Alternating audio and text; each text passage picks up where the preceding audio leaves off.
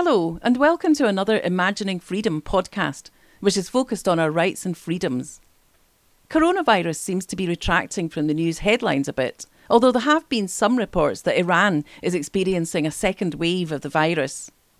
On Monday, The Guardian reported that there had been 3,000 new cases in 24 hours and 81 deaths in the same period. I'm going to watch this situation because the politicians and media have been building a lot of fear over a possible second wave of the disease. Certainly, Iran's fatality rate is a lot lower than the UK's. Iran has had 96 deaths per million, compared with the UK's 585. Iran's neighbours have had significantly lower numbers of deaths per million. The closest neighbour is Turkey, with 55, and then Azerbaijan, Pakistan and Afghanistan, all of whom have had 8 deaths per million, and Iraq, which has had 6. Turkmenistan is Iran's other neighbour, but it's a secretive state that claims not to have had any cases of COVID-19 at all, and those claims are not to be trusted. The other country that the mainstream media have been focusing on is Sweden, as its death rates have been apparently surging, sadly. Commentators are saying that country's no-lockdown policy has failed. Wired had an article with the headline, "Sweden's coronavirus experiment has well and truly failed." Of course, the situation is constantly changing, but Sweden's number of deaths per million is still significantly lower than the UK's. Sweden has 450 deaths per million compared to the UK's 585 deaths per million. So it might be premature to say that Sweden's no-lockdown policy has failed. I want to think critically about this issue. I've always been sceptical about the severity of COVID-19, mainly because the media seemed to be trying so hard to ramp up the fear. The disease seemed to be much more dangerous in the elderly and people with weak immune systems. And for that reason, I thought that the ideas proposed by Dr. David L. Katz seemed sensible, of shielding and protecting the vulnerable while allowing the younger and healthier people to carry on with their business and build up herd immunity. I am fundamentally opposed to the very idea of lockdown, and the reason that I've complied with it is not so much because the government has told me to, but because it was clearly the will of the majority, overwhelmingly so in Scotland. I think lockdown should only be even considered as a last resort, a means of dealing with an uncontrollable disease with a very high fatality rate. COVID-19 is very contagious, but it doesn't have a very high fatality rate. So, has Sweden's policy failed? Its weekly fatality rate has recently been reported as the highest in the world. And apparently, testing shows that the Swedish population has not built up herd immunity, which doesn't actually make sense to me. Either they've been infecting each other, or they haven't. So I really don't understand that. Are people getting infected and then the infection is dying out? I do have a theory about why Sweden's death rates are higher than that of its neighbours, and it is just a theory. I'll discuss it later on. But I think it's too early to say whether any country has failed according to the numbers of deaths. It's better to look at general trends of what seems to work and what doesn't. And in my opinion, lockdown does not save lives. It was brought in, we were told, to prevent the NHS from being overwhelmed. And the NHS has definitely not been overwhelmed. With hindsight, there are many things that most countries could have done differently. But forcing people to sit at home and do nothing productive, putting people under effective house arrest is, in my opinion, an extremely serious measure that has made me question the very nature of democracy. I made a video last week, which is available on my website, that showed that Sweden had a fatality rate at least 7 times as high as its neighbour Finland. But Finland also had no lockdown. Finland did take strict emergency measures, closing schools, prohibiting meetings of more than 10 people, and imposing travel restrictions in certain areas. But it doesn't seem that people in Finland had their civil liberties removed in the way that they have been in the UK. And Finland is considered a coronavirus success story, as is Portugal, which also had no lockdown, although Portugal also took emergency measures, and it did a lot of testing. In April, Finland lifted roadblocks that had been placed around its capital, Helsinki.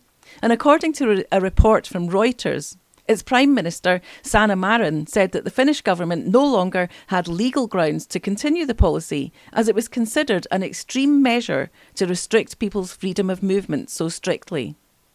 This seems completely sensible to me. Like Portugal, Finland took emergency steps, but it treated their population like adults, advising them to adhere to social distancing, while at the same time upholding their liberties and civil rights. I have found this open-ended house arrest that we've been put under in the UK much more terrifying than the prospect of catching COVID-19. I know that I'm completely different from most of my friends in this, and I feel pretty sad to have this disconnect, but it's just the way I feel. According to Wired magazine, Sweden's expert agencies are kept separate from the government, and this means that scientific issues don't become politicised. On the surface, that sounds like a really good thing. But does it mean that the scientists themselves could be subject to conflicts of interest? There don't seem to be any obvious signs of that in the case of Sweden, from what I can see. I've no evidence that their scientists have made decisions that could allow them to reap profits. On the other hand, there are very clear conflicts of interest regarding the World Health Organization. Its biggest donors are private interests, many of them private profit-making pharmaceutical companies. And yet, the World Health Organization is highly influential in directing policy in many countries, including the UK. How can that be democratic?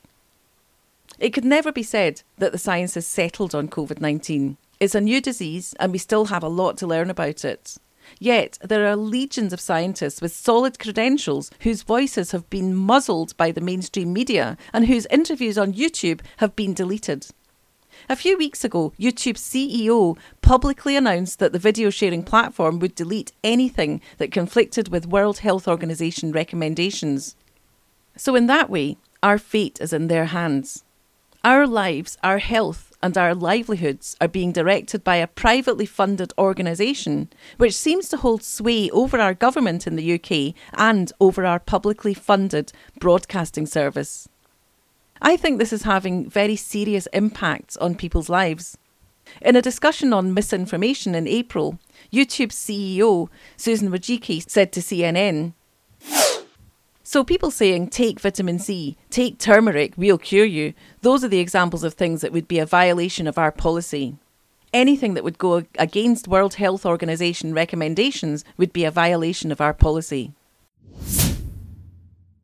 So that would explain why interviews with naturopaths like Dr. David Brownstein have been deleted, along with interviews with epidemiology experts like Professor Knut Witkowski.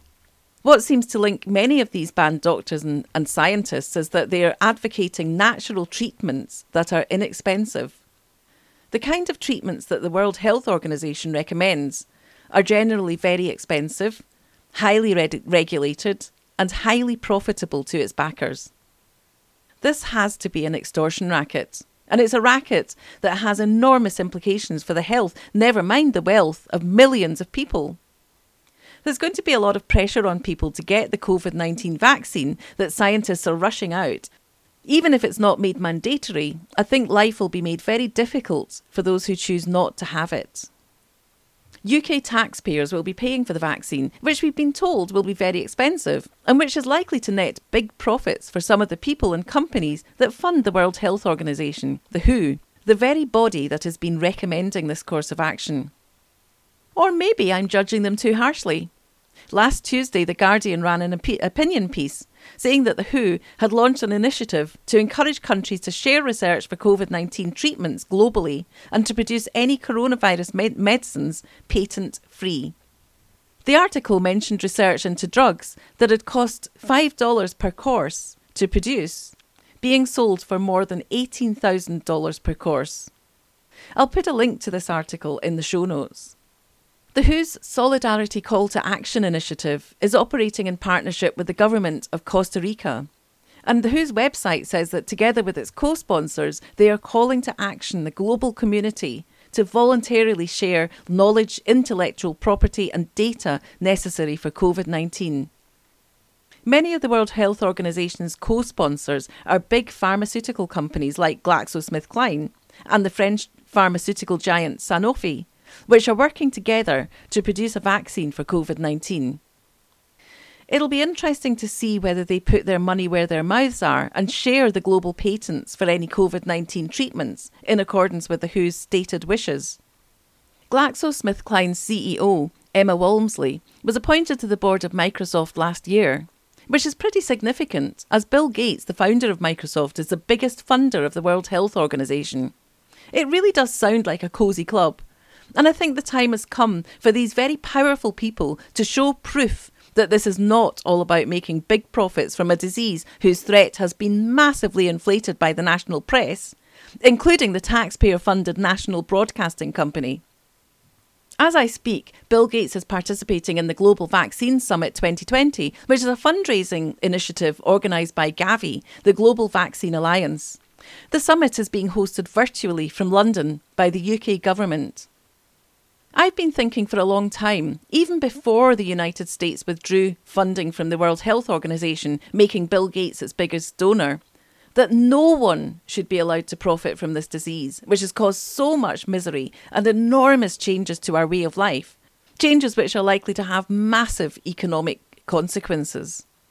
No one should be allowed to profit from this.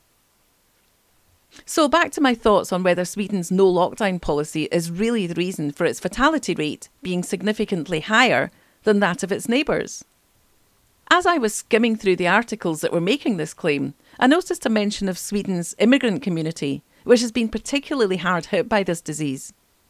Sweden has a higher proportion of immigrants from outside Europe than its neighbours, and most of them live in Stockholm, the capital city, which is where most of the country's COVID-19 cases and deaths have been concentrated.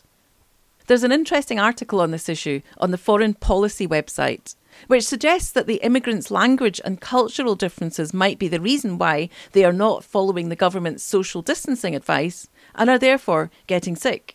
I'll put the link in the show notes. But I think there's a potentially hugely important factor staring us in the face here, and that is the impact of low levels of vitamin D on COVID-19. I actually made a video about the possible link between vitamin D and COVID-19 a couple of weeks ago after I'd read statistics saying that black people, and that's in the UK, were 4 times as likely to die from COVID-19 than white people. This made me quite concerned about my relatives in the Bahamas, where 85% of the population is of African ethnicity, and there are many people with comorbidities, including high rates of obesity and type 2 diabetes. Many of my relatives in the Bahamas are elderly, and some of them have poor health. However, I found out that there were very few cases of COVID-19 in the Bahamas, and there have only been 11 deaths from the disease there. Of course, that's 11 deaths too many, but in a population of 385,000, this is a very low fatality rate compared to other countries. And there's been no lockdown in the Bahamas, which, by the way, is a very hot and sunny country. But there have been regular curfews. I was pleased to learn that all of my relatives are well. And I also found out that there have been scientific studies looking into this issue of vitamin D and COVID-19. But these studies don't seem to have got the same amount of publicity as, for example, Sweden's no lockdown policy. Skin colour or pigmentation is caused by melanin, which protects the skin from the sun's rays, so dark-skinned people don't absorb as much of the sun's rays as people with lighter skin. That means that dark-skinned people don't burn so easily, but it also means that in cooler, less sunny climates, dark-skinned people don't get as much vitamin D. Their skin doesn't make as much vitamin D. That's why, as a dark-skinned person myself, I take very high-dose vitamin D supplements, 5,000 IU every day. And I've been doing that for years. I think it's dreadful that black people who live in northern climates are not made more aware of this, because vitamin D deficiency can have enormous health impacts. The best known health impact from lack of vitamin D is rickets, a bone disease which was really common in Victorian and Edwardian Britain, when many people worked long hours in mills or factories without being exposed to sunlight. When I was a small child, I remember often seeing old ladies with bow legs that had been distorted due to rickets. And now rickets is starting to appear again in the UK. The NHS in Scotland has drawn a lot of attention to the dangers of vitamin D deficiency in recent years, partly because there's been a suspected link with multiple sclerosis, which is more common in northern latitudes. So even people with white skin can have problems from vitamin D deficiency. But people with dark skin living in cool climates have to be especially careful to monitor their vitamin D levels and take supplements if necessary. One way to increase your vitamin D levels naturally is to get out in the sunshine when it's there. Unfortunately, winter sunshine is not strong enough in the northern latitudes to be converted into vitamin D by the skin, and that's why I always take supplements as well as getting outside a lot. The body can store vitamin D to a certain extent, so it makes sense to get outside as much as you can in sunny weather, using sunscreen if your skin burns easily. Staying indoors seems particularly unhelpful in this respect, unless you're in a vulnerable group. In which case, if you have access to a private garden or balcony, it would make sense to make the most of that. The people who have been recently heading to the beaches or beauty spots in droves on sunny days, and who are often criticised in the press as COVIDiots, might actually be doing the best thing possible for their health. I think in the future, people will look back on this period and think, what the hell were doctors thinking of advising people to stay indoors to prevent disease? In the same way as we now think doctors in the old days were crazy to try and cure people by putting blood-sucking leeches on their skin. I don't think that vitamin D is one of the World Health Organization's recommended treatments for COVID-19. You can get vitamin D by going outside on a sunny day. Do you think that the WHO's wealthy pharmaceutical sponsors would approve of that? If you've enjoyed listening to my podcast, please subscribe so that you don't miss future episodes. If you'd like to make a comment, download a transcript or view the show notes, go to imaginingfreedom.co.uk. Thanks for listening.